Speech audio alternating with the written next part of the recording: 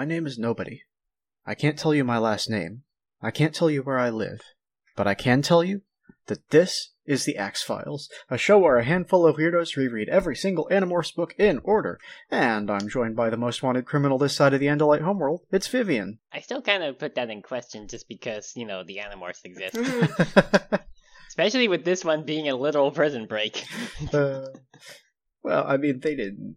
Well, we'll talk about it. And, of course, we're also joined by the most elegant estrine on Earth. It's Kate. Hey, good morning, or afternoon, or night, or whatever you're listening to this. Good arbitrary yes. time frame. That's the fun thing about podcasts, is that we have no idea when our viewers or our listeners are going to be listening, so... Yes. It's just kind of amusing how often both you and I have accidentally said viewers and not Well, listeners. viewers is the normal times with word this. for an audience, but... Yeah, but this isn't a video What is protection. normal?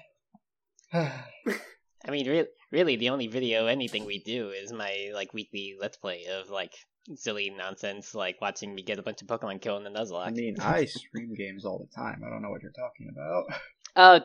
True, but that's not related to the overall show, really. No, not at all. Or the You said it Patreon. was the only video thing we do, and it's not true. I meant we as in the Us Weirdos. Ah, yes, Us Weirdos LLC. Trademark, copyright. You're just reminding me that we're gonna have to actually do stuff with taxes next year with the Patreon. Yeah. But yeah, we're here to finish a book today. Yeah. I love saying those words. Yeah, this is our last episode focused on Book 5, which means we're just about finished with our first full cycle. I still don't consider a first full cycle until we actually get to one that has Axe, though. Because again, I was expecting Axe way later on to join up, or it would be oh, surprise, he's narrating this book because he's joining up in this one, or whatever. I mean, I guess that's reasonable, but to my mind, it's a full cycle when we've finished and gone back to the beginning, even if not everybody's there yet. Yeah. Act True, just isn't yeah, in I the guess that first makes cycle. Exactly. Yeah. I mean, he is, he just And the doesn't second narrate. cycle is going to be interrupted with the Megamorphs. It sure is. Because, yeah, we got Oh boy. 6, 7, Megamorphs 8. So. Yeah. So we're 2 more books away from the first Megamorphs book. Well, uh-huh. Oh, that one's going to take us so long. How many? It's 44 chapters. How Yeah, are the Megamorphs books 24 long? isn't yes. that bad. It's... 44. 44. Okay. Yeah. That's about twice as long as...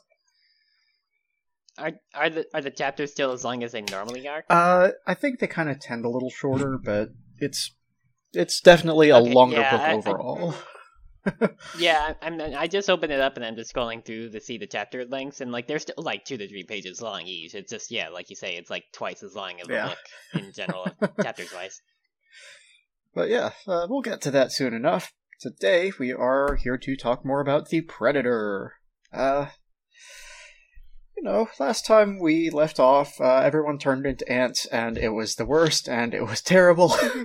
But they got the thing they were looking for, and they built the distress signal, and it was bad, and a whole bunch of bad guys showed up, and also the big bad guy. So we're just kind of standing in a Doctor Who alien quarry and getting shot at. Also, they let an entire mall and grocery store know that aliens exist because they're bad at everything.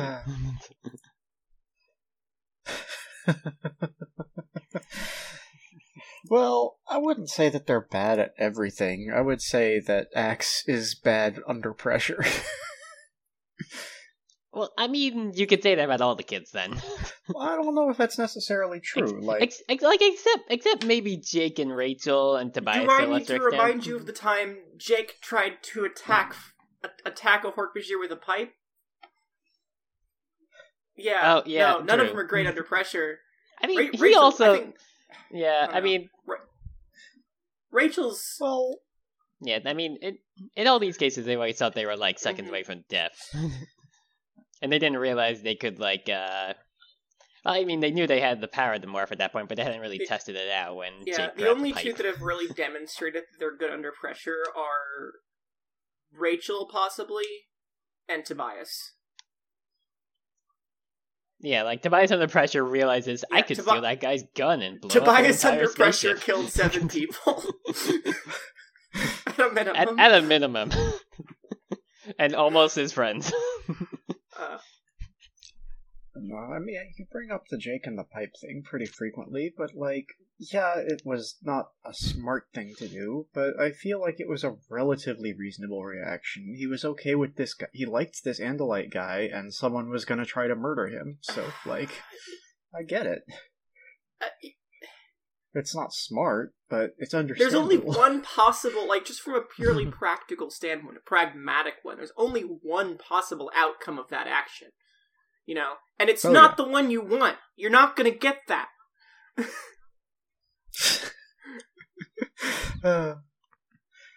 Well, I don't know. Andalites have those skinny deer legs. If you can get him real quick, then he's on the ground, and you have to get. You've got a moment before he can morph. I guess we're just assuming they have the skinny deer legs like deer. I mean, he's equated to being basically like a deer with the way tail and scion powers, but the way they're described is they're rather lithe. They're kind of thin, graceful. I can't imagine they would, and they're like, like we'll get descriptions later that even though they do have like the back half of like a quadrupedal animal, that they're not suited for riding because that part of them is too small and also sort of slanted down. So yeah, for sure. They're like, oh, okay. They're more like deer than horses. It's kind of a weird, right? Because in all the art, they're portrayed as very centaur-esque with the burly horse body, and that's just not what the text describes at all. The fucking art is stupid. I think that the I mean, it's good art. It's just like not always book accurate, especially not the morphing sequences. The like I think though that the Hork-Bajir are pretty accurately depicted.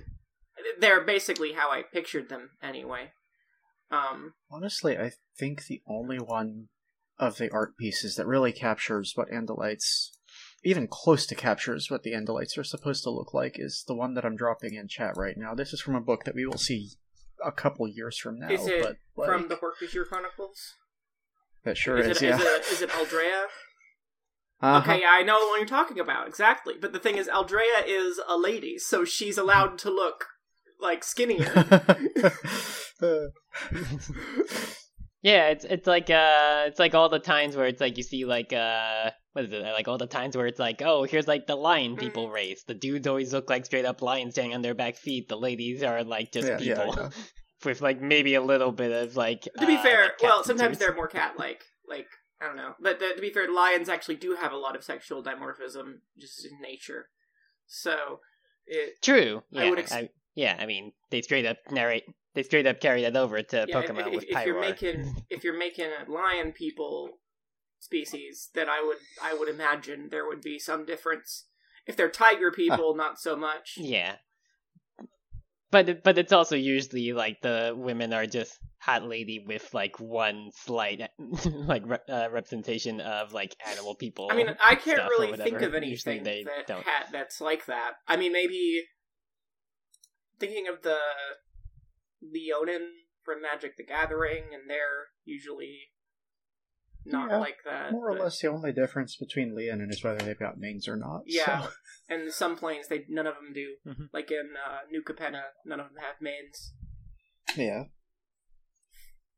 But yeah, the only other art that I can think of, that the one I was sending failed, it's not going to show up in chat, is this here, in which Andalites are revealed to have exoskeletal scales and horns. That's weird. And also, like, really, really short torsos. Yep. Mm-hmm. This is, like, it's a actual official promotional art. It was used for the Taco Bell toys and also the card game. Mm-hmm. Okay.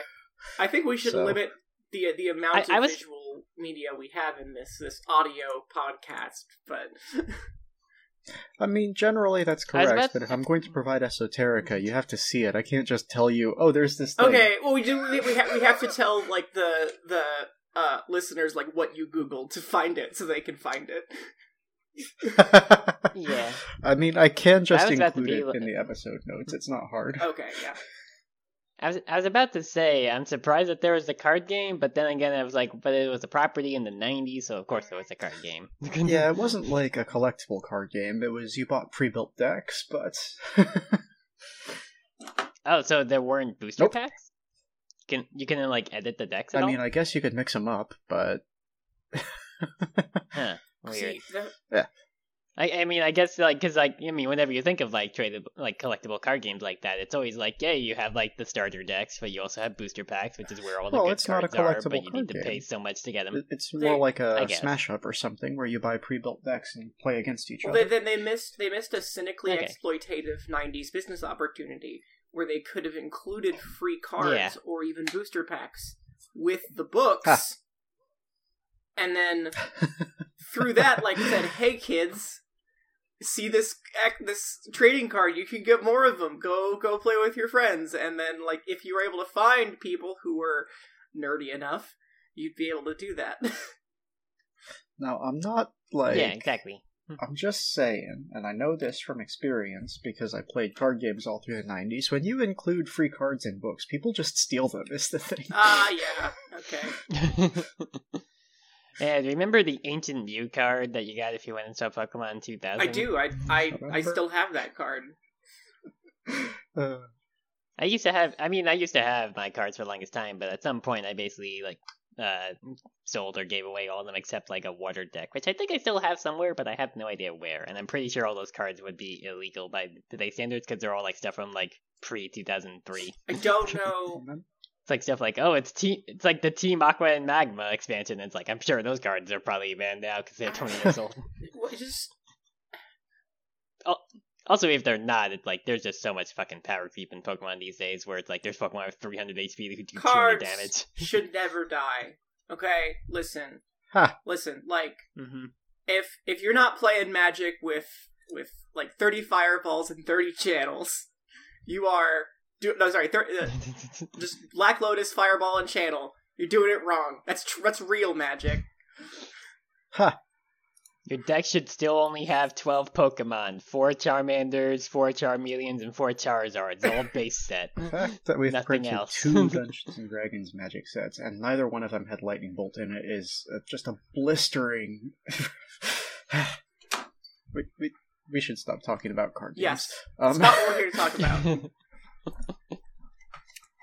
Yes. So, I will go ahead and jump in with my chapter 19, which I have called It All Goes Wrong Again. So Visser 3 is here now, and he's just kind of lording it over the Animorphs, who are more or less at point-blank range in the quarry here. And he's just kind of taunting them, you know, because, like, they used this old frequency that Axe knew, and... it didn't work on account of the Yeerks knew that it was an old frequency, so they could set a trap. It was basically exactly the opposite of it's an old code, but it checks out from Star Wars. It's still just like, it's such a silly reasoning for why they get caught compared to what I was thinking last week of like, well, obviously, like, they fucking realized that they just took the transponder... And because Chapman noticed that his lawn was all fucked up, so he obviously reported something to be like, yo, just make sure if anything comes in the next day or two, it's probably sus. I mean, Axe said specifically that they wouldn't notice transponder was missing, so it's like... But they would notice their lawn all fucked up because kids burst out of it. Yes, he would notice his lawn was messed up, but with any other data point, without anything else, his lawn is messed up. You've got nothing. Like, come on. I understand that you're paranoid, but that does not mean Andalites. I guess. But, I mean, they know there are Andalites. They've seen multiple times. They had confirmation that there's an Andalite because he was in the mall just a few days ago. And there's, like, security cameras in the mall. You know? I feel like the Yeerks probably would have, like...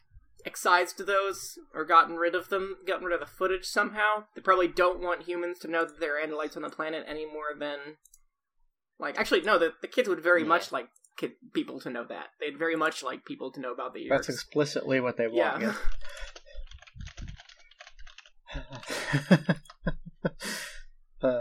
I don't know. I guess overall, like, the fact that the Yeerks under Visser 3 being incompetent is kind of the focal point of this whole stretch of chapters, huh?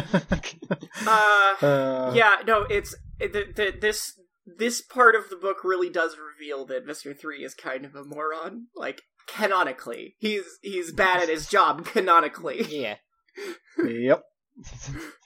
So, I have to wonder now, just on that same topic, how did he get the title of Visser 3? Is it just because he has the Andalite body that they're like, I guess he's just grandfathered in a sense? Don't we, like, actually learn more about Visser 3's backstory later? I know we definitely do learn more about his backstory, but I don't think we get anything about how he actually got promoted. We actually learn a lot more about Visser 1 than Visser 3. Like yeah. I mean in like later books about, like, talking about their backstories and stuff. We learn a lot about Visser 1. We don't learn a whole lot about Visser 3 actually. But yeah, I assume it's just like, I forget what they call it, something's law, but like everyone is promoted to their lowest level of incompetence. In other words, like, you're promoted until you're bad at your job, and then you just stick there, basically. Like, it's like, oh, Visser 3, you'll get to number 10 right now, and we'll just see how far you can get before you just fuck up. He's like, God damn it, I've been stuck at 3 for like 8 years. God, well, I want to get higher. If he fails at the invasion of Earth, he's probably fucked. Yeah, that's... I mean, one would think, but at the same time, you'd also think he is fucked up enough that he would have been demoted by now. Well, he's not though. He's very specifically not. The Yeerks don't know there's Andalites on Earth. Explicitly, no one but Visser 3 and his... But Visser 1 knows. Visser 1 knows, but Visser 1, like, once... We'll get into that as we go through. Council of 13 doesn't. I guess. Visser 1 isn't in charge of the Earth invasion, but Visser 1 does live on Earth, so you kind of have to loop him in, like... Yeah. Visser 1 should be, though. For several reasons, but... I mean, seemingly she was responsible for it even starting, which we'll get to that later, but, like, why didn't she just get pushed off to the side to let a stupid underling do it instead? Because Visser 3 can turn into a giant monster and eat any enemy of the Yeerk Empire he wants. I guess. But, like, also, I feel like turning into a giant monster is a clear sign of there's an enemy invasion undergoing, because you're not a human. Also, again, he's not human, he can't blend in. Like Visser 1 can. I mean, he could. Yeah, but he won't. I feel like he'd be like, I don't want to morph into a gross human. It's nasty. You only got 2 legs. What the fuck? Everyone will think I'm just a normal loser lurk who has a standard human. Yeah, they gotta know I'm the specialist boy in the galaxy. But, yes. So, they're all in battle morphs, and he comments a little bit about this. He talks about how beautiful Jake is, and, like... I mean, he kind of said as much about the tiger back in book 2, right? When, like, Chapman was explaining that, his cat, which was actually Rachel, was, like, at least related to the tiger? Not exactly. I mean, he definitely did praise the cat specifically and say that it was similar to a tiger, but he didn't talk about how much he liked tigers, you know what I mean? Well, he's into animals that can murder, and even he was like, oh, the cat would be great if actually it had a small, like a large enough skull to fit one of us. Which the tiger is that. Yeah, Axe, of course, is still in his body, his regular body, because he doesn't have a battle morph, so I guess confirmation that there's Andalites, indirectly. Good job fucking it up, Axe. Yeah, Axe does actually want to talk to Visser 3, but Jake, like, private messages him to shut up, so... There's that, at least. Jake and friends are very careful about never talking to the Visser, but Axe is not, so... One of the reasons that Jake and the others are cautious about that is they don't want to give away that they're human. Axe doesn't have that concern, because he's not human. Yeah, exactly. But, Also, it's like, yeah, like they are enough just in general pissed at Visser 3 that they're just like being like, I said too much. That's why they just keep their mouths shut compared to Axe, who actually legitimately has a chip on his shoulder because he's dealt with the Yeerks a lot longer than they have, or at least known about them longer. And his brother kind of got killed by Visser 3, so he's kind of got an extra grind. I'm a little curious about how this is experienced for Visser 3. Because Axe is saying something, he starts to talk, and then Jake yells at him to shut up in a way that Visser 3 can't hear. So to Visser 3, it's just someone saying, like, I think... Like it's just Axe starting to say, fuck you, but it's just like, fuck. I imagine that must be very strange in thought speech is all. The Blade Ship shows up because Visser 3 is here, so the Blade Ship is here, obviously. And Rachel suggests that they should make a run for it, but they can't make a run for it on account of none of them are in, like, morphs that could dodge laser beams, and there's so many laser beams. Yeah, I like how it's Rachel who suggested. Meanwhile, it's like, Rachel, you are the largest fucking target of all of them. Well, yeah, but she'd probably be okay. If I recall correctly, she got shot with a laser beam in the first book and was fine. I don't think that was a Dracon beam, though, because Dracon beams disintegrate whenever they hit. Nah, you can shrug off a Dracon. It only disintegrates you if it kills you. We have not seen it do that at all. We've seen it destroy things immediately, like construction equipment. Like, out of all of them, like, Jake and Tobias probably had the best, and I guess also Cassie probably had the best chance of actually dodging some lasers, but, like, there's still, like, 100 dudes pointing guns at them. They'll get hit eventually. Well, I mean, like, don't get me wrong, tigers are incredibly fast and agile, but they can't keep it up. They're not an endurance species. So he's got, like, 15-20 seconds of super speed, and then he's just puttering along. Yeah, pretty much. But yeah, so Visser 3 is going to take them up to the mothership to show them off to Visser 1, and he wants them in their morphs for this because of how impressive it is that he could capture a tiger and a gorilla and an elephant, I guess. I feel like capturing a bunch of Andalites would be more impressive, but whatever. I would think it would go like this, right? Like, Visser 1, I have captured the Andalite bandits, and Visser 1 says, what Andalite bandits? You never told us there were more Andalites on the planet. What are you, some kind of idiot? Yeah, like, there's one there, obviously, but these are a bunch of human world animals. She doesn't know there's Andalites, so him showing them to her is admission. Yeah, Visser 3 has, like, specifically not told anyone about this. So he's been trying to hide the fact that there are still Andalites because it would be embarrassing for him. And, like, showing someone else the Andalites that he caught is basically just tantamount to the fact, like, admitting that he hid important information from his superiors. Yeah. It's like, look at this, I did it. And it's like, wait, you were fucking something Yeah, you else had for, something like, to 2 months? do? Like, you did it, sure, but you had something to do? We didn't know that. You should have told us. Not only that, but he specifically reported to his superiors that he had killed all the Andalites. Yes. Yes, I've captured more Andalites. Worse, like, praise me. And it's like, you had more Andalites to capture? These Andalites were not part of that attack force. They're different isolated ones that came here in a smaller ship. Definitely different, not related whatsoever. To be fair, on this.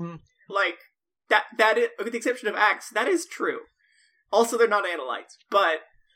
True.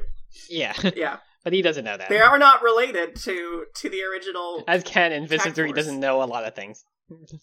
and he was, with the exception of Axe, he was right that he did get rid of all the Andalites.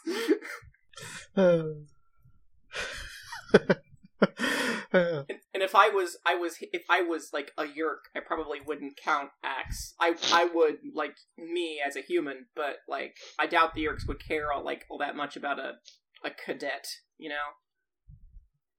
Like, yeah, a 12-year-old Andalite. In the dome ship, okay. Basically a passenger.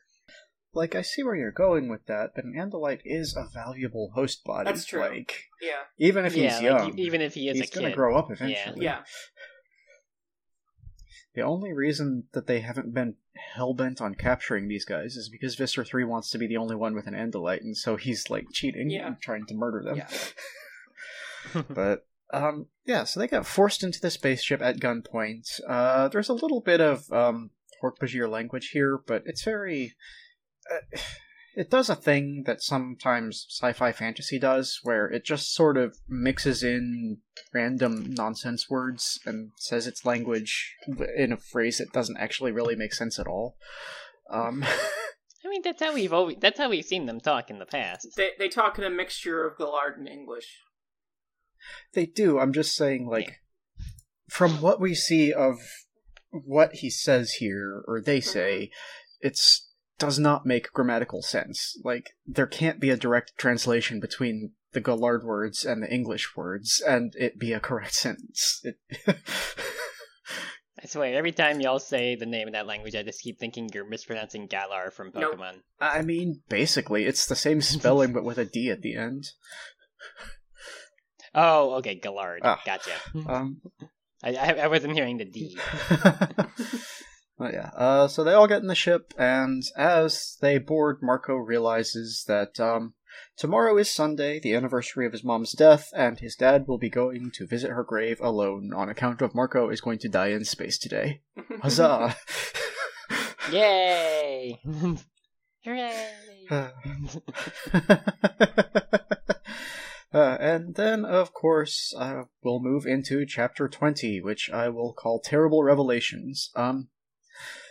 So they get put into, like, I guess it's a cell on the Yeerk ship, but it's basically just a steel room. I'm very curious about this room, if I'm honest, because it's black, dimly lit steel, and is the steel glowing? I assume there would be a light bulb. I would imagine there are dim lights, dimly lighting the steel. Yeah, but that's not as cool as if the metal glows. I just want the Yeerks to have something cool, okay? No, the Yeerks are just the biggest lamos in the galaxy, apparently. Marco makes a dumb joke, because he always has to, and Cassie suggests that we should just demorph, because if they realize that we're not Andalites, they'll let us go. And, obviously not, and she knows that, but she just wants to say something for the sake of saying something. It's one of those we have a problem situations. Jake, of course, insists that they stay animals because he actually has some foresight. And, Marco just starts reflecting on everyone that the Animorphs know. Their families, their friends, and how everyone will never know what happened to them because they died in space. I understand why he's fixated on that, but he's thinking a lot about dying in space right now. And then a window opens, and they're looking down on the Gulf of Mexico. Earth, really, but Gulf of Mexico has a hurricane in it, so that's what really sticks out to him. And Marco talks a little bit about... I'm going to quote this. "Through the eyes of the animals of Earth, but with the minds of human beings, we look down at our planet." And that's just a little more poetic than he usually gets. Yeah, but I like it. I think it's warranted here.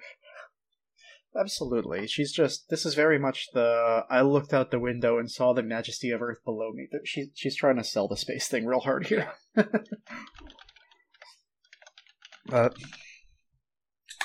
Apparently, the Yeerks opened this window so that when the ship rotated away, their captive Andalites would despair as they observed the mothership. I guess, sure. They're okay.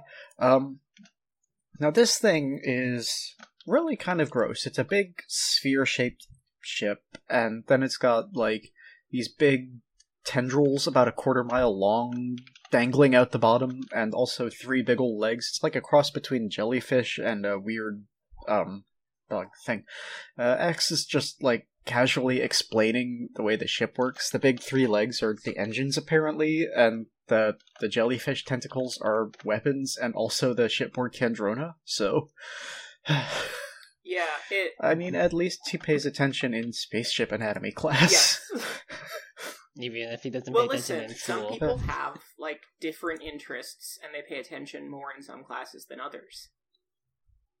I zoned out in history class a lot, but I really paid attention in science.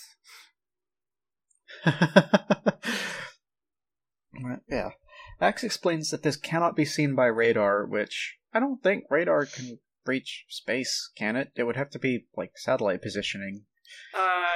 Yeah, like, radar requires sound, I think, doesn't it? That's my understanding, yeah. I feel like there's, like, radio detection that you could use, but if they have, like, a cloak or something like that, then, you know. Yeah, X does say it would normally be invisible to eyes, so... they specifically turned off the cloaks, like, to intimidate them, which... Yep. Say what you want about Visser 3, he does know how to be dramatic. He is an extremely dramatic person. That is his primary skill, I would argue. It's like the one thing he actually knows. He's like, I am great at the performance. I'm not good at any other fucking thing. He's an incompetent blowhard who's a really good showman. He is Donald Trump, like 100%. Oh, yep, there it is. Yep. He knows jack shit about everything else. He's terrible at everything that he's put into power for, but he knows how to at least put on a show. Yeah. Okay, now we need to try to think of a way to combine. He's already. I'd rather like. not. I think it's already done. I think it's this. That's just. No, I mean the name. I'd rather not. That's not going to be a good sound, no matter how you do it. I mean, Visump, come on. No.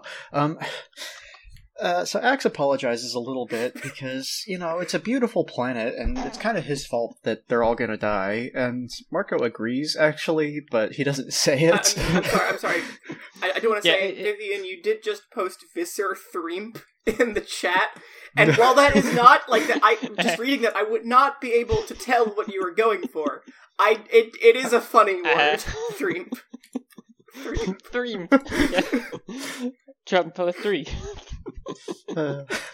Also, very funny that Marco is not wrong here by wanting to say, yes, you are responsible for this act. Only vaguely. You can deal with being home on Earth. You can deal with being away from home and stuck on Earth for a bit. Well, to be fighting alongside us. To be fair, everyone went in on the planet because they thought it would be helpful to get Axe home and actually try to get help. But Axe is the one who decided to use a compromised frequency to do this. Well, he didn't know it was compromised. If they've used it to trick the Yeerks before, and the Yeerks know that, it stands to reason the Yeerks would have switched frequencies. Listen, Axe pays attention in mechanical engineering class, not battle tactics, okay? Well, he's a fucking space cadet in the military. He should have done that. Yeah, but he's also a bad student. He doesn't pay the fuck attention. Right. This is canon. He's admitted as what much. I'm saying is there is merit to the fact that this is at least a little bit, partially Axe's fault. Well, anyway, Marco kind of starts muttering about how this was supposed to be his last mission, and he just took one too many, and this is how it always goes. You can't say it's your last mission, because then you die. Exactly. He's been thinking this whole time, I was one day till retirement, and then meanwhile, And that means, sorry, Marco, turns out you're the secret mentor character here, and as we all know, the only one always dies. You can't mention that you have 2 days till retirement. You can't mention that you have a girl back home. You can't mention that. You can't mention that you. You can't really mention you even have a family because, of course, you're gonna get got, or they're gonna get got. So the Blade ship docks with the mothership here, and they move in and start to see Yeerk crewmen, and this is really interesting to me because they are in uniform. And, this is the first mention of Hork-Bajir or Taxxons wearing clothes, but they're specifically wearing Yeerk uniforms here, and so, I'm just curious about this on a practical standpoint, because the Yeerks are so interested in, infiltration and subversion. I don't know why they came up with a uniform in the first place. It seems obvious. I think it's just for this purpose to be you are my soldier. Don't fuck around with those other people. They're not in uniforms on Earth. They're only in uniforms on the spaceships. But that raises another question, because if clothing is such a uniquely human thing, which it seems to be, Like, we don't really see any Ax species doesn't know it. wear clothing other than humans in the future, and Andalites are always very confused by the concept when they're first introduced to it. So, where did they get the idea for uniforms from? Yeah. I wonder if it's just like a sash or something. Like, it's not actual clothing, but it's like distinct enough that it's like, oh, okay, that's like their signifier, so that's why they're calling them uniforms. Because also, how would Hork-Bajir or Taxxons wear, that's like, true. shirts? How would a Taxxon wear pants? Like this? Would a Taxxon wear pants like this on their ass, or like this across all their body? Taxxon? No, listen, we already did an If an Andalite Wore Pants episode. We can't do this again. Well, we can have true. a running joke. Taxxons would wear, like, it'd be like a big bag, and then it'd have a bunch of little tiny, like, little tiny legs for all their little centipede limbs. Honestly, like they just get them a really tall bed sheet and they just cut some little holes in it, like the shitty ghost costume for kids. For them to be pants, there would need to be some kind of pant leg. They'd just be very short because Taxxons have little centipede legs. Honestly, yeah, I'm kind of imagining just a giant tube sock with leg holes. Yeah, basically, it's just a big tube sock with leg holes. It's like whenever my ferrets used to go inside like a long sleeve shirt and then poke their head out in the front of the a big tube, yeah, more or less. A big tube, and it's I think just stuck in there. Okay, yeah, well, we'll keep going. Yes. So then they start to get a little bit maudlin because, you know, they're on the mothership now, and Ax reports that they've used about 40% of their time, so Marco has to convert that into minutes, which is to say 48 minutes, which means that the Earthship did just make it into the orbit really fast. Yeah, but I do also like the recurring kind of joke that Ax can keep track of time so well, but he only does it in percentages, so he has to keep making the kids do math in like hairy situations. I mean, they'll be pretty good at percentages when they make it up to, Algebra 1. Yeah, but still, it's just funny that Ax is like, you have used 36% of your time, and then like the kids immediately are like, that's like 42 minutes? I don't know, I'm pulling math out of my ass. I don't know if that's right or anything, but it's like, still a case of like, Ax, you can keep track of time so well in your head. Why can't you just tell us? He does later, actually. Like in later books, he'll start to say, we have 20 of your minutes left. Huh. Okay, it's just funny that since he's been introduced last book, he's just been doing it like this. I think after a while he realizes, oh, these humans understand it better if I can actually put it into units that they're used to working with. Yeah, rather than saying we have used 40% of the time Ax is like, permitted. Ax is somewhat considerate sometimes. For the record, you said 36% and 42 minutes. That's pretty darn close. That is 43.2 minutes. Oh, dang. I will give myself a pat on the back then for pulling math out of my ass that I did not know was actually close. I mean, obviously, you can easily tell, like, 50% of the time when it's 2 hours is easily just an hour. So it's like, you can at least kind of ballpark it a little bit based on that shit. But it's like, it's still percentages of a not 100%, of a not 100 number. So they come up with the plan. I guess the plan, quote unquote. They're gonna attack the second the door opens. Like, they're not gonna win, but at least maybe they can do some damage before they get dead. And Jake. Oh no! I've contracted the dead. Jake kind of rejects this because, quote, we have to have hope, which I understand, but also, my man, just do a thing. Come on, don't sit there and die. And then, for the first time, Ax asks if humans are afraid of dying, which you should have asked last book, I feel like, considering everything that happens. But I like the quote by the most underrated character in the TV show Community, Frankie, who only appeared in the last season. Hope is the deformed incest child of entitlement and fear. So, yeah, it's like you could fight, but like you're not gonna win, and you need to accept that. Well, what? That's not the issue here. I mean, that plan would be, we're gonna fight and die here. But Jake's plan is, no, we have to hope something else happens. So, I mean, to be fair, spoilers for later in the episode, it does, but, Like, there's no way they could have predicted that. Yeah, that's... They have no idea, knowing that, like, some shit might happen with politics. Listen, as much as I don't want to go to Jeff Johns here, Blue Lantern strings don't work without a green one nearby. You know what I'm saying? That's true. That's true. But yes, so they can watch through the window all these uniformed Hork-Bajir taxons moving around, and there's basically 3 types of uniforms. Red and black ones, gold and black ones, and then brown ones. And I'm definitely...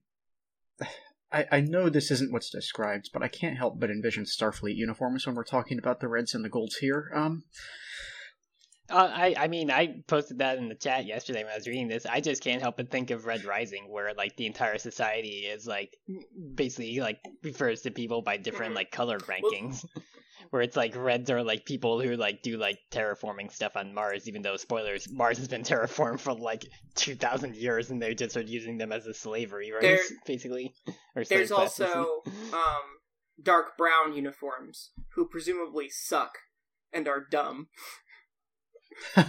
Yeah, they're like the janitors. Like, I feel like they mentioned 2 or 3 other alien species among the Hork-Bajir taxons and humans, and I have to presume that some of them are Geds. We'll learn more about the Geds later, but there's also like a mention of them, I think, in my chapters. I think of them. Yeah. No, I'm definitely imagining these Hork-Bajir in Next Generation uniforms, because that's what makes the most sense to me to be the colors. Yeah. Just a bunch of Hork-Bajir and taxons wearing hats. They get this, like, weird tension feeling about how the Reds and the Golds don't really get along, and Axe suggests that they are the troops of different Vissers, like...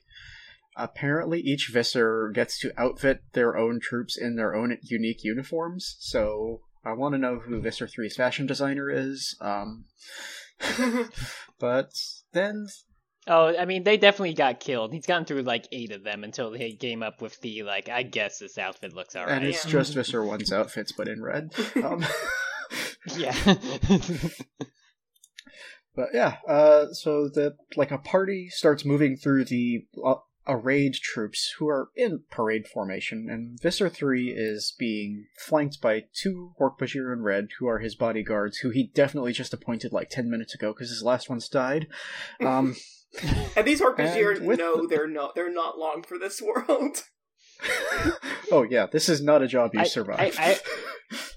I always think of, I forget what the comic is, but it's like the whole, like, sending dudes out to fight Solid Snake or whatever, and it's always like, look, that previous guy, I had no faith in him, but you're the real deal, now get out there, and the guy immediately gets caught, and then, like, meanwhile the guy, like, the commander is, like, talking to the next guy, being like, that guy had no faith in him, but you're the real deal. Yeah. It's like how we talked about Grace, like, gaslighting all those kids, being like, this is my favorite loot you got, I'm gonna put it in my special collection, and she just tosses it aside, because it's just trash.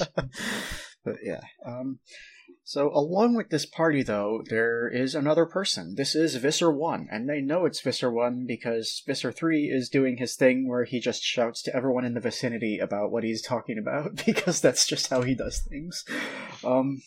He explains that he's taken the Endolite bandits and the crisis is over, and I guess she doesn't live on Earth because her trip here is wasted and you can return to the homeworld. So, there you go. But the problem is that Marco immediately knows who Visser 1 is, because, it's his mom. Yeah! Yay! This is exactly what happened. This is what I thought was going to happen. Oh, your mom is not dead. She's actually, like, one of the most important people in the Empire or some shit. She's, like, literally like, the of course, highest ranking Yeerk other than the Council of 13. Uh-huh. Yeah, I mean, the whole thing is because it was always like, oh, they never found her body, and it's like, well, you're going based on Disney villains things here. It's like, you need to confirm that the kill happened. And if it's not, then they clearly will come back. And then it's like, of course, it's like you're fighting an alien species that have brain slugs. Of course, he's gonna be brain slugs. But there's definitely a moment in last week's episode where you say, "I wonder if Marco's mom is going to turn out to be Visser 1 or something," and we both have to go. And the two of you are sharing like a not in person look at each other. I tried to be as nonchalant about that as possible. Like I was like, Vivian is exactly right, but I'm not going to react in any way. Oh yeah, I know how stories are. No, it's true. I mean, it's true. like, of course, it's like you see the fact that it's like this person went missing 2 years ago and is assumed dead. Of course, they're not. I have to say, Visser 1 is one of my favorite characters in Animorphs. We don't know a whole lot about her right now, but she's just so cool. She's great, and Visser is such a good book. We won't read it for a. We won't read it for a long time. Is there a book about Visser 1? We won't read it for a long time, but there is. It's like she's the main character. Huh. Yeah. That'll be neat when we get there. Well, I mean, we still have the rest of this book to get through, so I guess we'll just continue with chapter 21 then, which I have called Justified Criticism. Basically, this just opens up with Marco so stunned by the discovery his mom is alive, but Yerkes instead, that he basically just sits down and feels weak about not being able to do anything, which is fair. He's a teenager up against an alien invasion force, and just found out his mom's not dead. Jake basically just DMs him saying for him not to do anything and hold it together, as he's the only one of their group who recognizes Marco's mom, obviously besides Marco himself. Can I just say, I love the idea of calling, like, private thought speak DMing. I mean, it is. It's direct messages, yeah. Jake is in Marco's DMs, being like, hey, get it together, my guy. Yeah. I mean, he's already reacted enough by sitting down as a gorilla.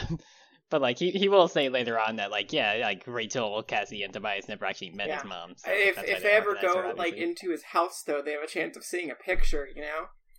Like... True, but, like, I feel like not many of them have really ever actually really gone into his, like, current apartment. The closest one was Cassie, and she didn't actually go in. They were outside. Yeah, they were just talking on the balcony. Yeah. I mean, Jake probably goes over a little bit, but also, Jake's met her before. Jake knows her. So.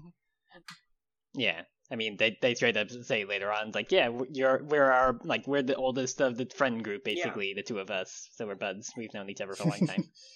But yeah. But Jake asks Marco to stand up so that they don't look sus, and tells him that it is basically just not his mom anymore.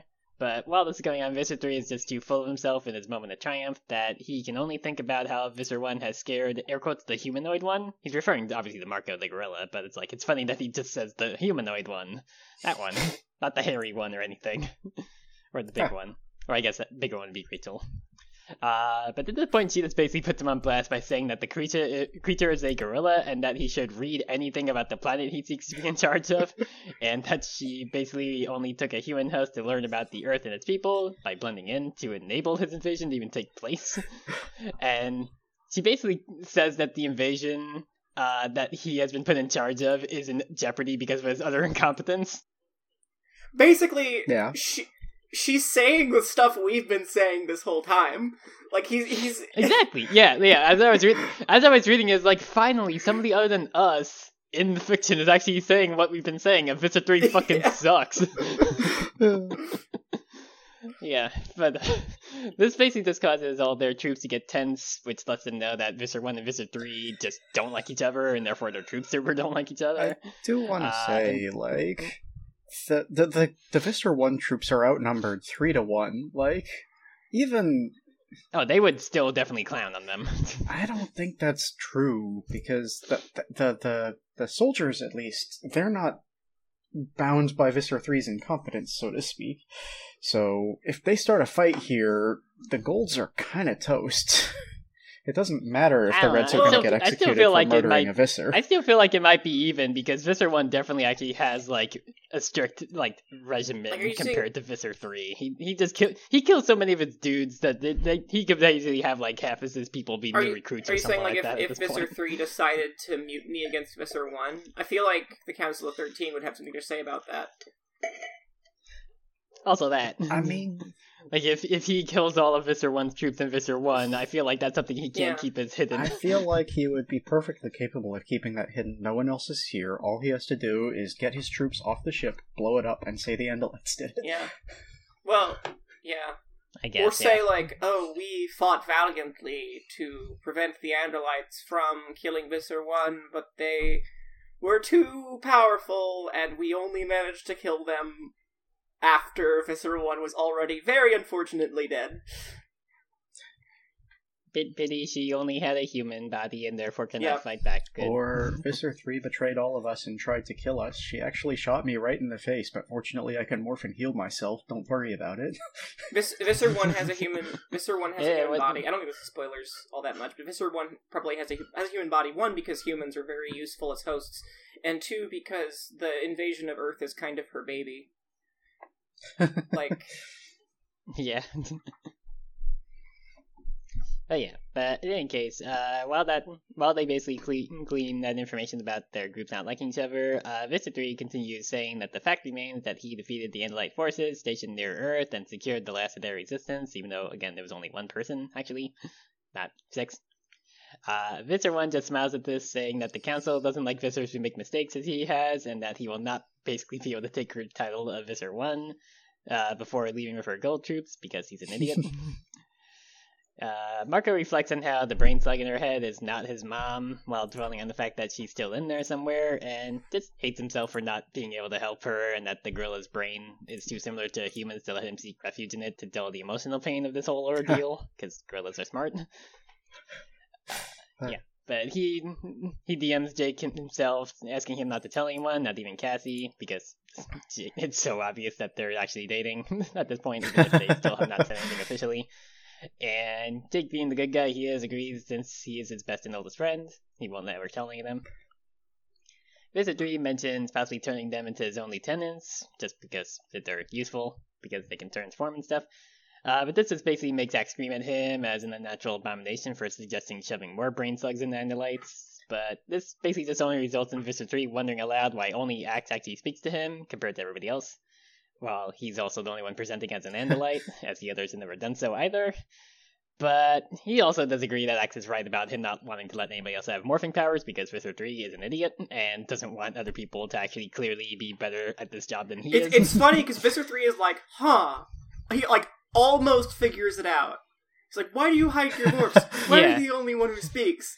Very curious. And then basically says, oh well, and just completely drops the point. Yeah, he's sitting there with a royal flush in his hands, and he's just like, I feel like I have something here, but I should fold anyway, just be safe. And I was like, my guy, you're a fucking idiot. Maybe you should actually learn around poker. I do think it's very funny that he has no idea what to do now that he finally caught the mouse. Yeah, he's not immediately just like, look, these people have gone away from me so many times when I thought I had them cornered. Just fucking shoot them right here. I'm like a dog chasing a car. Now that I've caught the car properly, actually, for the first time, I'm like, fuck, what do I do?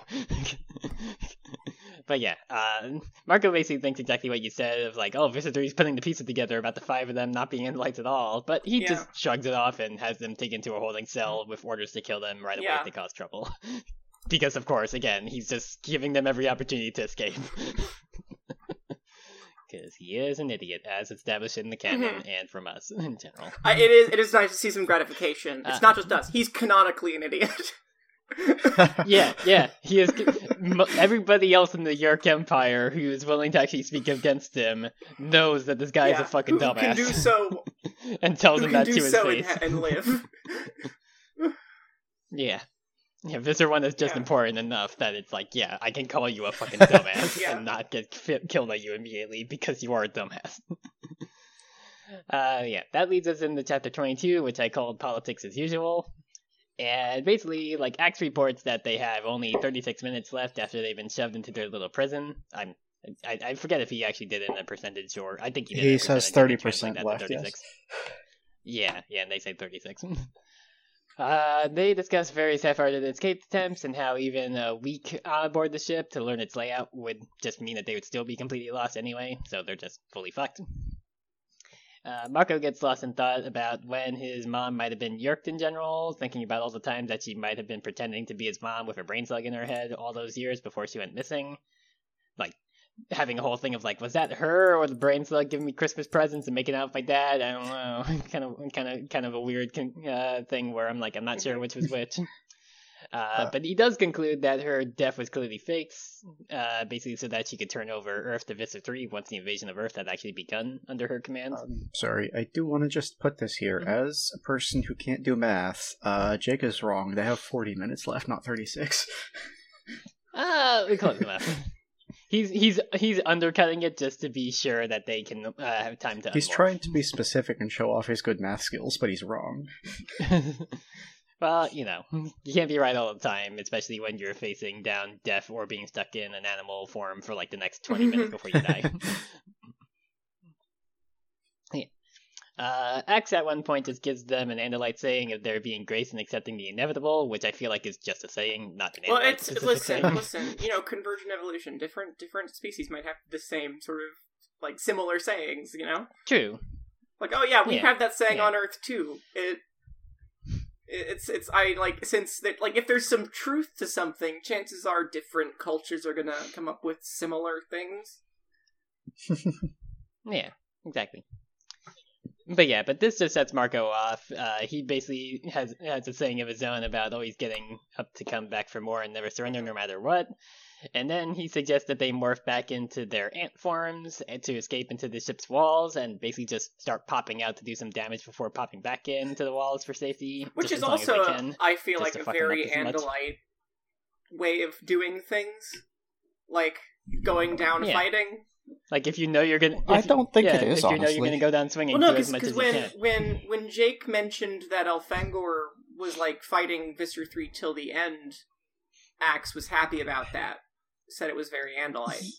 And yeah, he also says something similar when they turned around and fought Visser 3 as dolphins, even though they knew they were gonna lose. This is basically the same thing. I just don't feel like that's... Because, we know for a fact Elfangor was a weirdo. He's not like other Andalites. Right, but also when they turned around as dolphins to fight Visser 3 as the big giant sea monster, Axe specifically said that was very Andalite to go down fighting. I don't know. I can't really talk about this without spoiling a ton of stuff, but I feel like Andalites are way more sitting around and accepting the inevitable than they are fighting a fight they can't win. They're both. You fight while accepting the inevitable. You do both. Also, Axe is also like a hot-headed teenager. Of course he would want to be like, it's fight. I feel like the most Andalite posture to take is go down fighting with your tail blade up while also accepting that you're going to lose, but it's the mindset, right? It's like you're not gonna go down just sitting and doing nothing, but also you're accepting the inevitable and being graceful about it. Like, it's a contradiction, but you know what I mean? I suppose. Yeah. At any rate, Rachel and Jake are kind of just into this plan of fighting the Yeerks for as long as they can, but basically this would mean doom for Tobias since he would not be able to follow them, obviously. But Tobias, of course, being the good guy that he is, says that he's willing to be left behind for the good of the group and that he would have to just take his chances. But before they can really even do anything, the doors open at that point.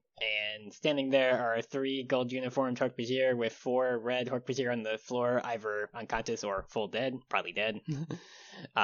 With their leader telling them the way to the escape pods and that Rachel will have to demorph to fit into them, and that the pods are programmed to conveniently return them to Earth in the same place that they were captured in before it self-destructs. I don't know why they're programmed to go back to the same place. Because they programmed them to do that. Because okay, they specifically did. Not that just not just a case of like, oh, this pod in particular that we're leading you to is conveniently programmed to return to that I feel like Visser 1 wants them to escape and therefore probably programmed the pod to help them do that. Oh yeah. Yeah, or she sends some of her soldiers to be like, hey, go and program all of those. This way, no matter which one they grab, they go right back there. Yeah. Tobias thinks this is a trap, but Marco says that they could simply have killed them at any time if they actually wanted them dead. And Axe points out that these are Visser 1 soldiers, and that it'd be embarrassing for Visser 3 if his prisoners escaped, which basically just makes them all realize that this is just politics enacted by Visser 1 to make 3 look bad. And since they only have about 18 minutes left by that point, they decide to take their chances on escaping once the Ghoul and Hork-Bajir have left, with Rachel, of course, taking point because he is a giant fucking elephant, and Rachel can I point out a detail I like? Like, so far, all of the Hork-Bajir that work for Visser 3 that we've noticed have sounded like idiots. But when oh yeah, this one speaks fluent English. Yeah. Specifically, like, quote, like he's been educated at Harvard. So I kind of like imagined him like, I don't know if you've seen the scene of like the Jurassic Park 3 spoof in The Critic, where the Velociraptor just starts talking like, "Oh yes, I shall." That's kind of how I pictured the Hork-Bajir talking. This hallway goes in that one direction for 100 feet. Yeah. This Hork-Bajir showing up with a teacup and a monocle in his eye, just being like, "Then comes a guard station. I want to go down here and go down 12 levels from there 4 hallways." Yeah, I just like it was in my head. It was funny. Yeah, this Hork-Bajir speaking in Cockney English. Cockney would be the opposite. Cockney would be like, he would not understand that at all. Working class, like, oh right, away goes on in direction for 100 feet, gov, like that. Right, I was forgetting the terminology for like BBC, and like the received more, like, pronunciation is the official word. BBC English is the. Oh, okay. Although it's Harvard, so that's an American school, but you know. Yeah. No, Cockney is. I mean, straight up, that's what they have Hobie use in the new Spider-Man movie. So, where he's constantly like muttering and sliding around the words and saying words that aren't the words he's saying, and it has to put up subtitles for him. And Cockney, yeah, I especially like that where it's like he like straight up says a phrase and it's like it just translates what it is from like British English to Cockney has English. rhyming slang, which is just like. The biggest the most nonsense ever. Cockney rhyming slang makes no sense, and I think it's like meant to make no sense. Yeah, it makes perfect sense. It just you have to speak it. It's a language. Yeah, exactly. But yeah, no, this definitely is not that. This guy doesn't even use contractions.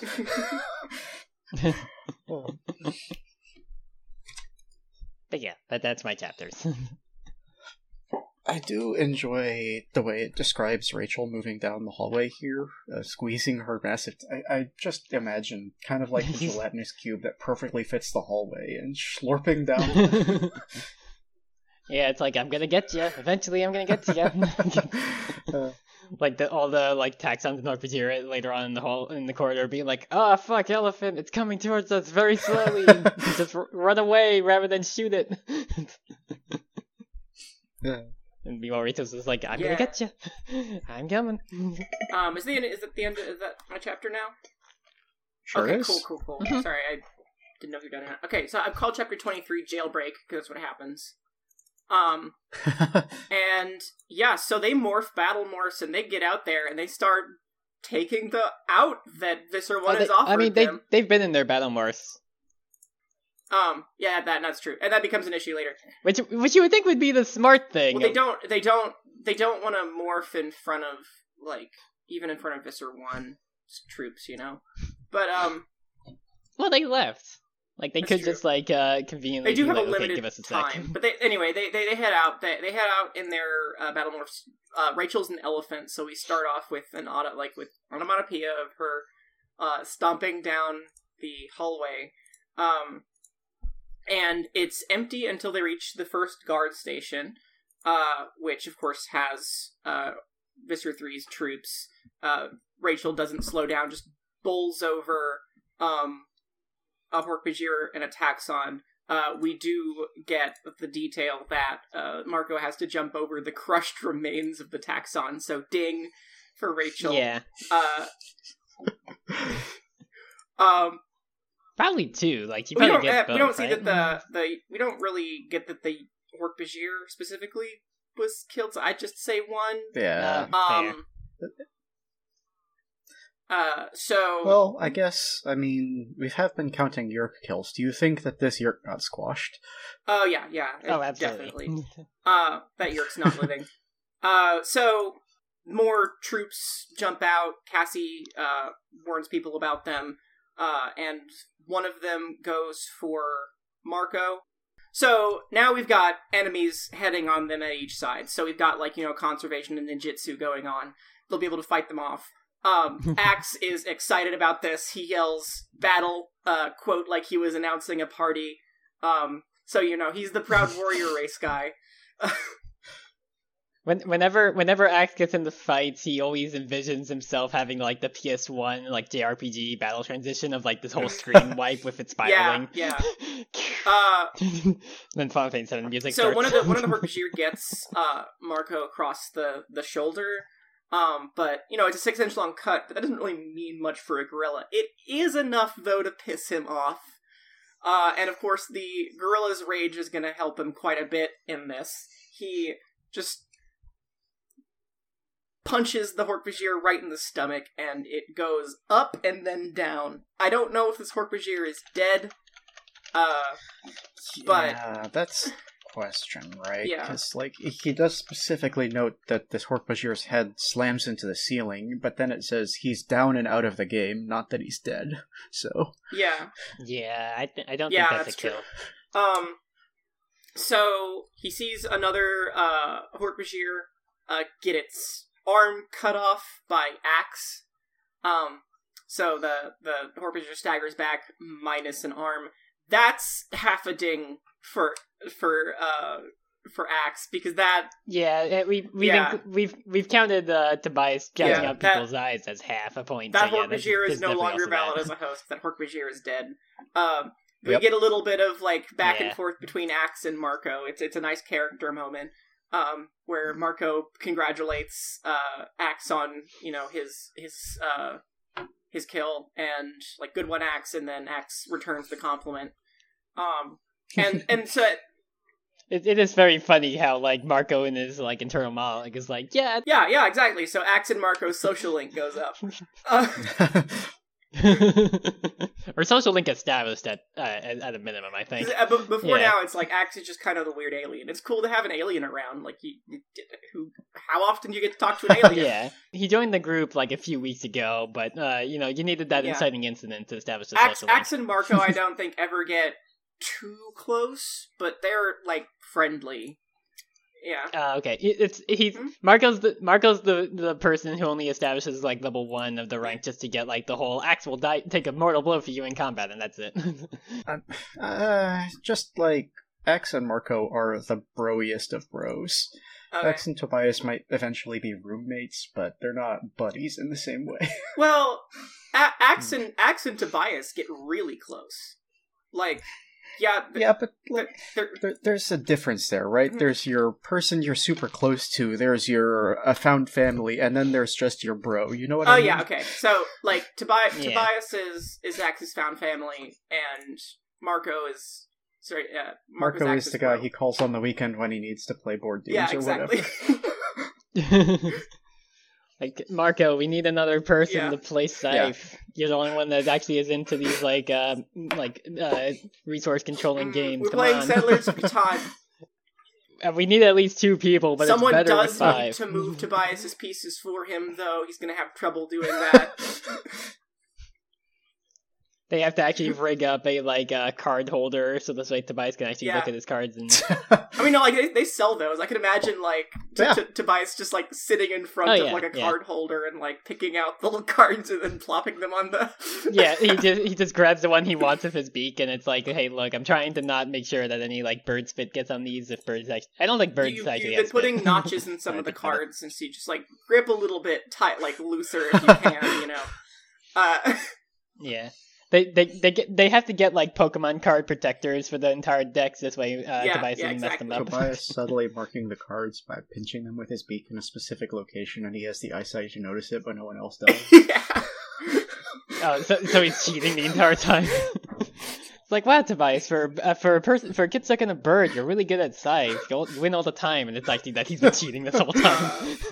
He's like, oh, I know that person has like an 8 strength for this like conflict. I shouldn't actually play any good cards because we're gonna lose anyway. It's just always me. I don't know if any of y'all know what Scythe is. It's a really good board game.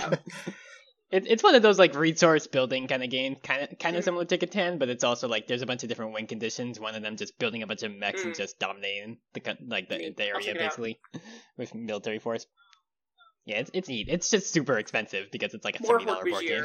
Come out, and just get more and more of them, and then Jake gets a kill this time, because he sinks his fangs into the snake-like neck. Ding. Yeah, he finally watched a documentary and learned how tigers kill. Yeah. Do we give him a Yeerk kill for that, or just the Hork-Bajir? Because he didn't break the head or anything. No, the Yeerk could get out. I feel like, and be returned to the pool. So the more they fight, though, the more the odds are going to turn against them, because the enemies are not going to stop coming. They need to escape, and in fact, Rachel.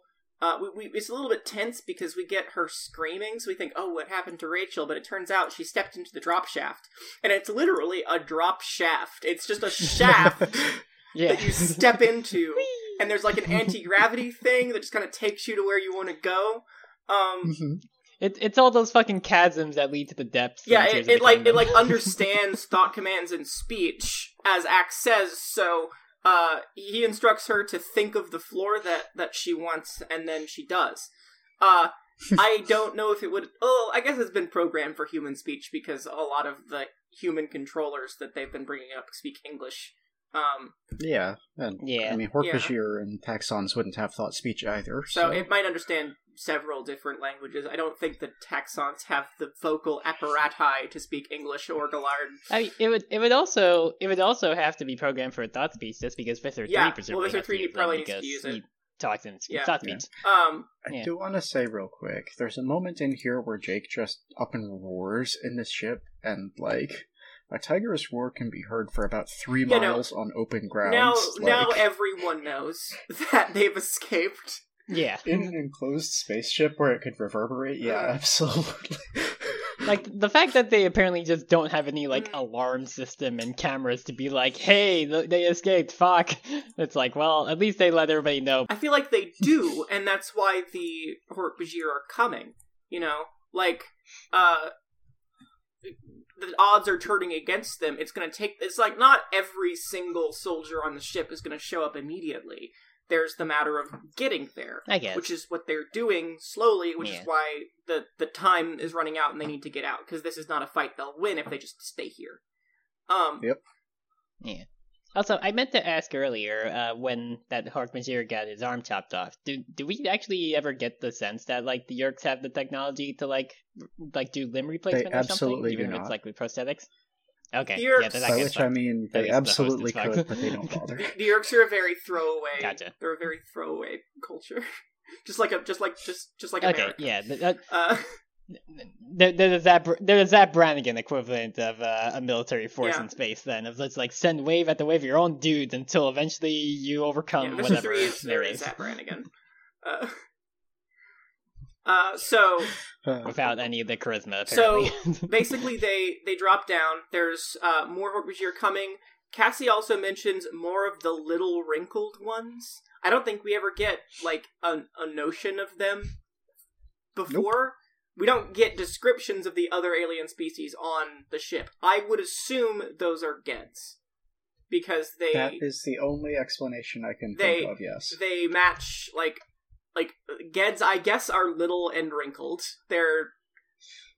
We'll learn more about them later, and we'll get a better description of them, but for now, that's all we know. They're little and they're wrinkled.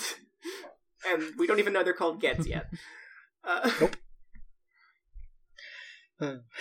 So they drop down that drop shaft as fast as they can.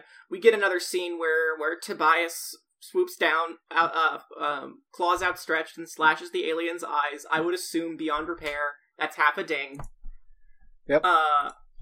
I would say, though, he's not swooping down this time. He's literally flying up the drop shaft. The Hork-Bajir is falling onto him. Oh, yeah, okay, so they're like chasing them down the drop shaft. This is like a sort of a chase scene. Yeah, exactly. Gotta say, flying in this thing has to be awesome. So I did just casually look it up. Yeah, like, I mean, I'm seeing Ged first appearance, the Predator. Yes. Okay. So yep. I'm trying not to read a lot of this because I don't want to actually have this spoiled before we find out. It's not a huge spoiler. It's just like the Yeerks had to have had a host on their home planet, right? Like, yeah, like, I mean, I knew about, like, even, like, really before we started this, I knew about the Ged because that's just referenced in an episode of, actually on Dropout.tv, where it's, like, I think they, like, mentioned the Ged in, like, a different, space fiction series, and then, like, the whole, like, actually, is actually the Ged are, like, the first species Yeerked in Animorphs. They're interesting. So... They don't seem like they evolved in a very smart way if they have one leg that's larger than the other. They fucking suck. They're terrible. They're terrible in basically every way. To the point where they would not. Well, we'll get into that later. Yeah. Whenever they're introduced proper. So they get into the escape pods. In order to do that, Rachel has to demorph, and in fact, she has been demorphing. So at this point, she's like a half human, half elephant monstrosity. They've got 5% of their time left, which is 6 minutes, so they have to morph out now. And in fact, they do, as the escape pod is exiting. They are now home free. They're on a Yeerk escape pod, but it's headed where they want to go, and Visser 3 is presumably killing his bodyguards just to take out his anger on someone. We're not going to give him a ding for that because it's just my conjecture, but yeah. Oh, yeah, no, you know it happens, but we don't see it or get it confirmed. Yeah. So we can't give him credit for killing those two guys. If we had started this earlier, I would suggest that we give Visser 3 at least 1 point every time the Animorphs get one over on him, because you know he's killing someone. You know at least one person's dying whenever he gets screwed over. And as they leave, Jake and Marco DM each other, and... Marco tells Jake, don't tell anyone that his mom is Visser 1. He doesn't want anyone to know. Because Marco is a very guarded person and has a lot going on beneath the surface, as we have learned in this book. I have called Chapter 24, which is the final chapter, Death and Progress.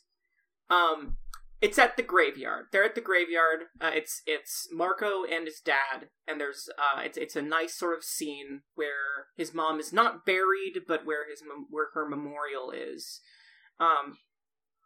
It's just a quiet day, peaceful, and Marco and his dad share a moment, remembering his mother. It's hard for Marco because now he knows his mom's not dead. She's in space and's got a brain slug in her brain. And Marco's dad says he's been thinking and that he's gonna talk about getting his old job back. He knows that Marco's mom, who I'm gonna call Ava because that's her name. Like, I don't want to keep saying Marco's mom. He knows that Ava would not be happy about him just kind of being a sad sack for the last 2 years. So he's gonna try and like get back on the horse and get a regular job. He thinks that his boss would probably be willing to take him back. Now that he's wanting to heal and get back on the horse. It's a big decision, but Marco's proud of him. He's very proud of his father. He doesn't say this, though. It's not him to say that. He says, "Oh, Dad, you could never figure computers out, especially games," because his dad mentioned like getting back on the because he worked with computers. And they argue about like who would win, who would kick each other's butt at Doom, which is weird because Doom is not a 2-player game. It is not, no. No. Like, I mean, to my recollection, I never played the original Doom. I only ever played the 2016 one, but I'm pretty sure Doom doesn't even have it's a single-player first-person shooter. Yeah, like maybe it's just that like Marco's like you always die at like the cacodemon or something bad. Okay. Maybe. I will say, this is another thing that they changed in the 2011 reprints. They, instead of him saying Doom here, the quote is, this is so much worse. I don't know why they did this. Why did I always kick your butt whenever we played just about anything that required 2 hands and a screen? Yeah. Because we can't have any brand names in the reprints for some reason. But they fixed some of the brand names. Like, they misspell Salad Shooter in this book, and they fixed it for the reprint. Okay.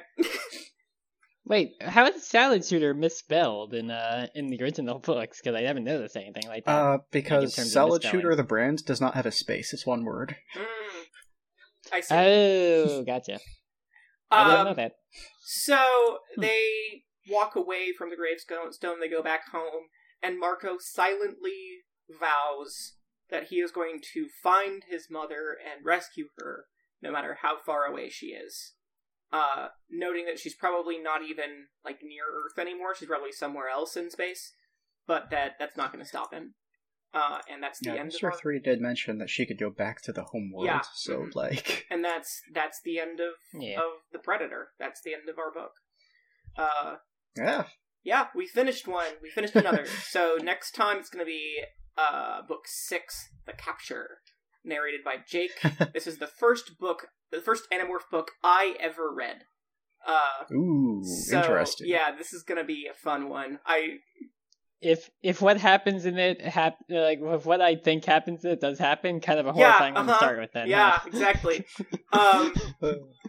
So I'm curious, Vivian, now that we're done with The Predator, how has your opinion of Marco changed? I mean, it's definitely improved. I have to say, I don't understand what the Predator in the title references, because it's not Marco, because like gorillas aren't predators, and it's like I don't think it would be vague enough to be Visser 3, because Visser 3 is always in all these books trying to attack them, and it's like I feel like you would have to call all the books something related to Visser 3 if you were going based on that being the inspiration. Okay. The title The Predator does have a very specific meaning as far as what Applegate said, so if you have another interpretation, by all means, there is something it means. Can I take a guess? Go for it. Is it Visser 1? No, it's that's what I was about to say. Much different than that. Okay. No, it's when Marco first looks out the window of the Blade ship and sees the pool ship, there's a quote here. It just hung in orbit like a predator gazing hungrily at the blue earth below. The Predator is the mothership. The Predator's the mothership. Okay. I guess that makes sense, but it's like it would have made it feels like it would have been more fun if it was about Marco's I agree. mom. Yes. She's like been a yerk for so long, even like when she was around Marco, that it's like, ooh, that feels. Well, no, lady. It's also that like the way Visser 1 regards humanity, regards like her host and just like what she wants to do with humanity is it's very much a predator-prey relationship. I guess that extends to the Yeerk Empire as a whole, and therefore the mothership. So, yeah, that's kind of like, just Yeerks. Yeah. No, well, it's that it has to do with Visser 1's like history with the invasion of Earth, but we're gonna learn about that in Visser a long time from now. Okay. So, like, Visser 1 is actually pretty central to the history of how this whole thing happened in the first place.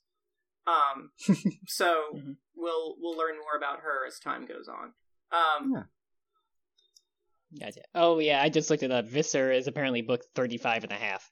and I'm using she/her pronouns for Visser 1 because even yeah, I was even though Yeerks don't technically have gender, Visser 1 has consistently taken female hosts and seems to prefer to.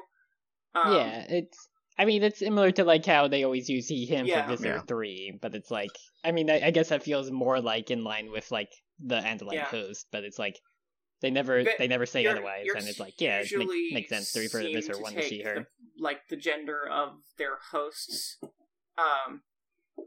which means it that kind of thing could change if they take different hosts, but also Yeerks might be gender fluid, but they're not also I think have preferences sometimes because Visser 1 seems to prefer taking female hosts. Okay. Yeah, I think we'll see a couple other Yeerks who do similar things in the future. Yeah. Yeah. Rad book. I liked it a lot. I will say, it does feel a little strange to me that so much of the book is focused on ant stuff, and then the actual, mission/conflict is 4 chapters, but... Yeah. Yeah, and it doesn't really include ants in there at all. You would think that, Marco does bring up, we could become the ants again. It's that seems like that's where that's going, because it's they established that earlier on with so much ant stuff. This was a nightmare, but there's no ants. There's a lot of space, tension of we don't want to do ants again. We don't want to do ants again. And then you'd think the story would go we have to do ants again. But instead, it's Visser 1 just kind of shows up and is like, okay, I'm going to solve all your problems now because politics. Yeah, it's yeah, it's hey, I hate this guy more than I hate y'all, so go ahead and get out of here. It's kind of a Deus Ex Machina, but it's I don't know, it makes sense. I feel the issue is that given if they did do the ants thing, then there's no way Tobias was escaping. So yeah. I mean, we needed this to happen, if for no other reason than we needed to see the interplay of Yeerk politics. Yeah. So I get it. It just feels like this whole escapade is a little out of nowhere. It just doesn't really line up with the rest of the book. Yeah, it's there's a lot of setup for how you think the finale is going to go, and then it's oh, actually, we decided to do something different to establish that not even all the Yeerks agree with each other. And we also needed to establish Marcos Raison d'etre. The exactly. Yeah.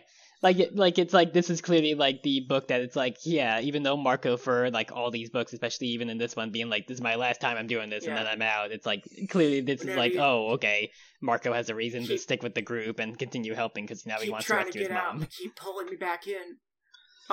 Yeah, Marco being God, I have a fucking conscience and now I know my mom's alive. It's fuck, I can't just back out now. I want to see the scene 20 years after the war's over, where Marco is standing in the yard of his rural property, chopping wood, and then a government helicopter lands, and they're we need you back for one more mission, and Marco's damn it! I gave that up!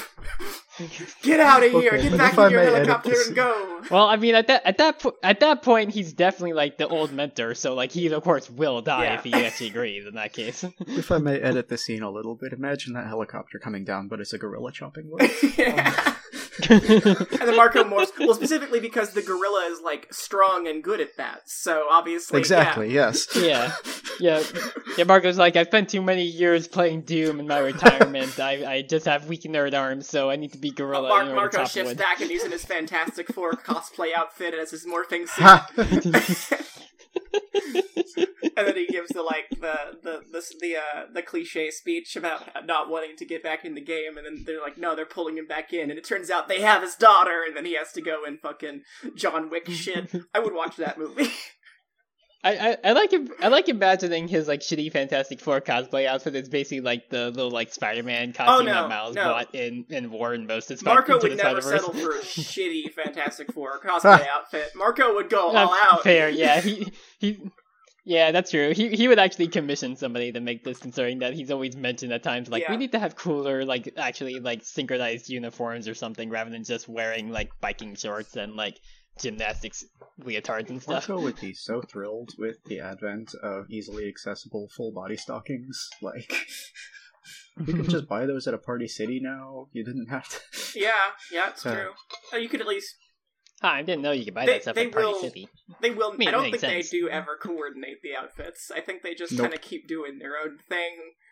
It's funnier if they don't. Just in a tight-fitting t-shirt, shorts. Over the course of multiple years, presumably, they keep bringing up, we need to actually get on this and have a better assortment of outfits, but they just never do, and it's just, they just always are just wearing whatever the fuck they had. I do want to just throw this out there, though. 20 years after the end of the war, Marco's 35. He's not an old man. Do you think... Yeah, he's not he's not the fucking Obi-Wan as we're depicting him. He gets do you think skinny jeans would work? Which fucks me up. Interesting question. I think if they were tight enough, yes. I think they might have some trouble with the metal fittings, though. Yeah. So, like, jeggings would be great, but I think I like. Yeah, like any sort of leggings. Looking in my like just like considering my closet right now, like what I would have that would work for that. I think just like I have yoga pants and a tank top. I mean, I feel like everyone would have something, you know. Yeah. I don't think I have a shirt that would fit though. I don't really have any like really tight shirts. To be fair, that's because I don't like tight shirts in general because they just restrict my throat. I feel. Well, but like I do have leggings and stuff because occasionally I wear them under like skirts and stuff. But like I don't have anything in like top wise. It's people have preferences, but join me on Team No Sleeves. You'll never worry about a throat cut again. Yeah, but my arms get cold easily. That's why you like sleeves. But yeah, I did have one other thing that I wanted to bring up. This is a piece of Animorphs Esoterica that I'm dropping in our chat. This is a journal that was available at Scholastic Book Fairs starting in 1998. And the main reason I bring it up is because it's got drawings of spaceships from the series all over it. On the front of the journal, you see the Andalite dome ship and a fighter. But more to the point, on the back of the journal, at the very top, this is a view of the pool ship that we met today. Yeah. The pool ship like looks a lot like what I imagined it to look like. Your stuff usually looks really looks kind of industrial and squidgy. Yeah. Andalite stuff. It's interesting. I kind of pictured the dome ship as having some kind of like frame or structure along the actual No, it's glass just a very dome. bad spaceship. Yeah. Yeah, that does. Yeah, now you bring that up. Yeah, the dome ship does not look at it as any like structural integrity. Like depending on if it's some kind of like it's like a weird mushroom, transparent steel super glass, then maybe the dome would make sense. I mean, it would have to be. There's no way that like any clear material we have today is.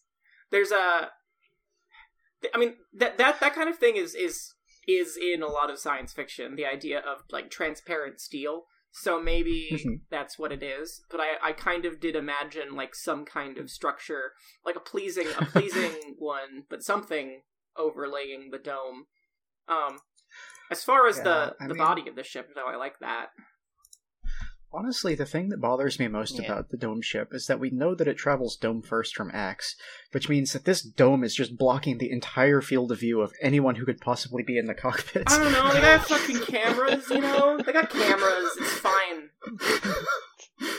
like the Also, I imagine it has more of a bridge the than just a cockpit. idea that the bridge of a ship would be positioned like in an extremely vulnerable place on top of the ship, literally looking out through a window is so stupid, and it's in so much science fiction, but like there's no like, and I understand that comes from like we're basing it on naval ships, but there's no reason to put your bridge anywhere but like in the most protected central location, because you can like relay information to the bridge with cameras and stuff, you know what I mean?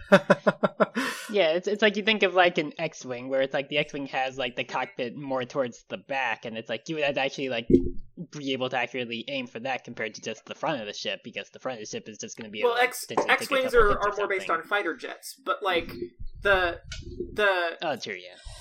What I'm saying is like for instance in the pool ship up there, the bridge should be just in the middle of that spheroid area, like just in the very middle. The most difficult to target. You know what I mean? Just the most protected area. So you can't just shoot the bridge. Yeah. It's like thinking of like how the Yerk blade ship has like clearly like the cockpit in the very front, and it's like that's the part that's like flying towards all the shit, and it's like if that gets hit once, you're fucked. The blade ship is small enough that I think it would be difficult to, but I would probably put it like in the little. Fair. It's probably also like has like decent energy shielding or something, because it is like a blade ship. It is an important like vessel for but like you know, you shoot anything with enough shredder beams and enough. Yeah. It's just gonna get fucked. But, I mean, you're very right about the cockpit thing. The pool ship here especially is one that I'm thinking of as pretty egregious, because You remember the thing in Star Wars where somebody shoots a fighter and they're going down and they say, okay, well, screw it, and just smash themselves into the battle bridge of a Star Destroyer? And yeah. Yeah. That would absolutely happen with the pool ship. They've just got it all hanging out here. What's also with, like, the weird vines hanging out? Where is the bridge on the pool ship? I mean, you can see the big head poking off the side, right? Yeah. Yeah, you get the thing that kind of looks like a bit like a bug face. Yeah, I'd imagine it's probably. That, right? That's But what's up with the those vine? Those are the tentacles, the weapons, and Kandrona generators and all that stuff. All the little okay. all the little auxiliary dangly bits and sensors and whatnot. Gotcha. Basically, I'm just trying to figure out why the legs also have teeth. For biting? Yeah, I don't know. It's like I've seen several different like ways of like depicting Yeerk stuff, and one of them is to make everything look as buggy and slimy as possible. Yeah, I mean, makes sense. They are brain slugs. I understand that impulse. They want to make more stuff look like bugs. Like, I don't know. I definitely get that impulse when designing Yeerk stuff, but at the same time, it's very, how do I put this? They're scavengers, you know? Yeah. So I don't think they would necessarily have the ability to just make everything all buggy because they're bugs. Well, I mean, they scavenge. I mean, they have technology and repurpose it. I think they still manufacture things. Yeah, absolutely. It just, like, they don't have technical knowledge in the way that other species do, so I feel like they would be more or less constricted to the original designs lest they break something important. I feel like they do have some technical knowledge, they just, like, don't make new science or new technology. They just know how to repurpose it. Because I remember, like, when another parasitic, mind-controlling species that scavenges all their technology and doesn't produce anything of their own is the Goa'uld from Stargate. And they've got, like, a weird Egyptian aesthetic going. I feel like you could establish a look even if you're repurposing everything. Although I usually picture the Yeerks as, like, having jet black spiky stuff. Yeah, they're pretty edgy and goth. Yeah. Like a lot of blacks and reds, especially, and a lot of like hard lines and spikes. Not to get too specific about it, but we will see a planet that the Yeerks have conquered later in the series. Like, we'll be on that planet, and it is extremely, like, Mad Max core spikes and black leather, and... kind of like, I kind of picture them as like, a little bit like the Dark Eldar, aesthetic. Partially because, Andalites are very Eldar, and the Yeerks have mostly repurposed Andalite technology, so I think it should look like Andalite technology, but eviler. Evil. Okay, yeah, that makes sense. It's like the Fright Zone aesthetic, where it's like, you just look at that and it's like, how does anybody in the Fright Zone army ever actually not consider the fact that they're the bad guys? The Yeerks have considered that fact, and they've rejected it. They're like, do you... The whole, like, yes, Reapers declaration from the fucking Turian counselor being like, we have this message. Anytime anyone brings up, like, don't you think that what you're doing is wrong to Yeerks? They'll be like, I'm sorry, do you eat beef? Like, that's do you eat the space hamburgers from the space cow? Like, that's literally their answer that they'll give to that. I'm sorry, like.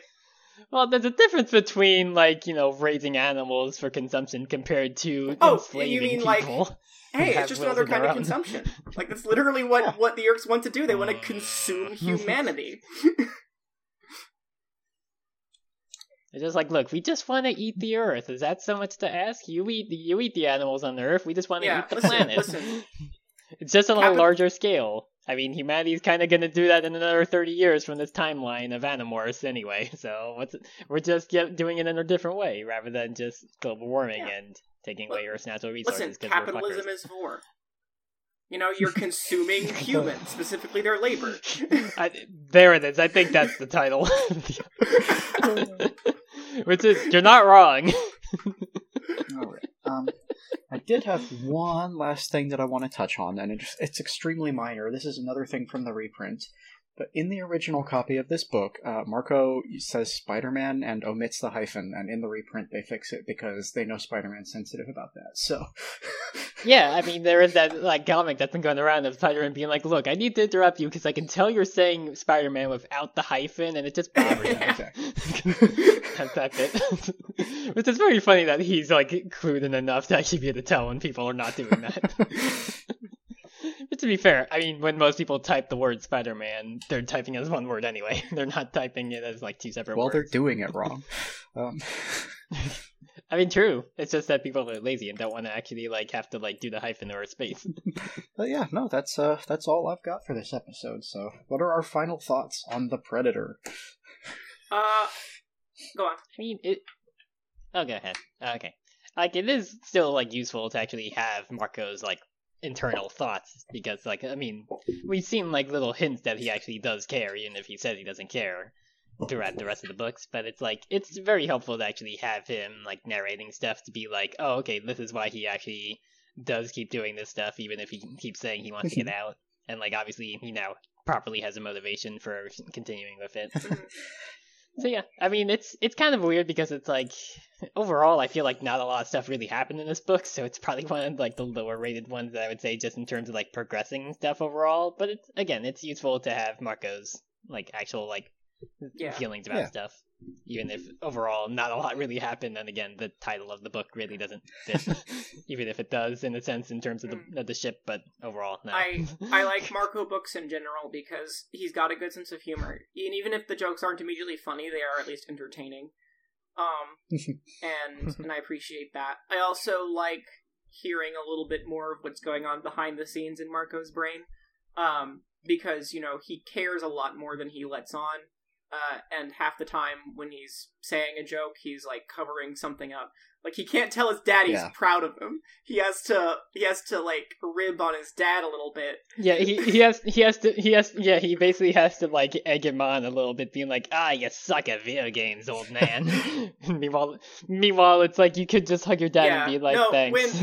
thanks for finally trying to move on. When Marco with your life. makes fun of someone, that's his way of expressing that's that his he way cares of showing about he cares. them. Yeah. And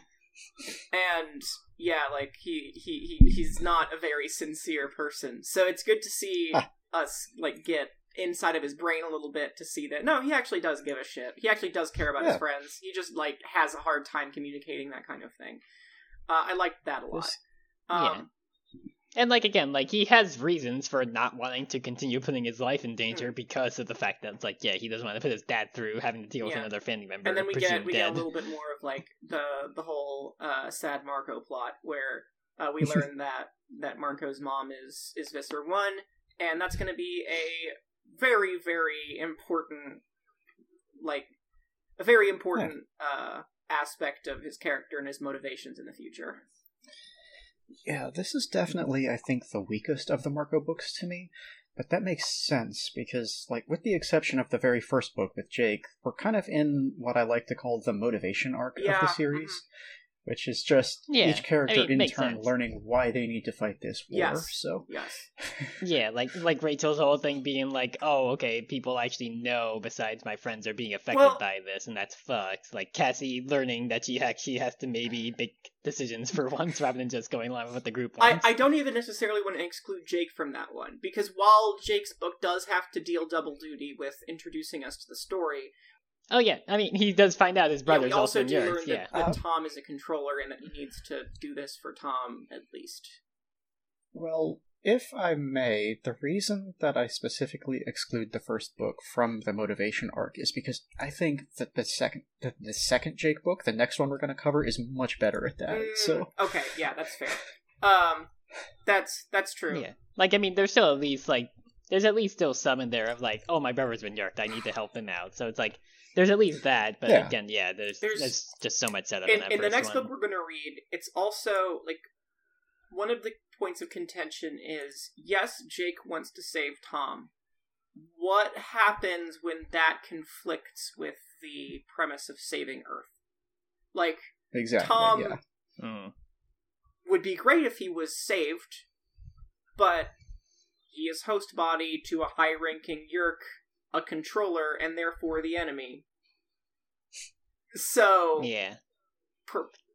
It's kind of funny that it's like very across the Spider-Verse of like you can do this or you could save all universes kind of deal, and it's like and meanwhile like it's that whole conflict of like can't you do both, and it's like maybe not.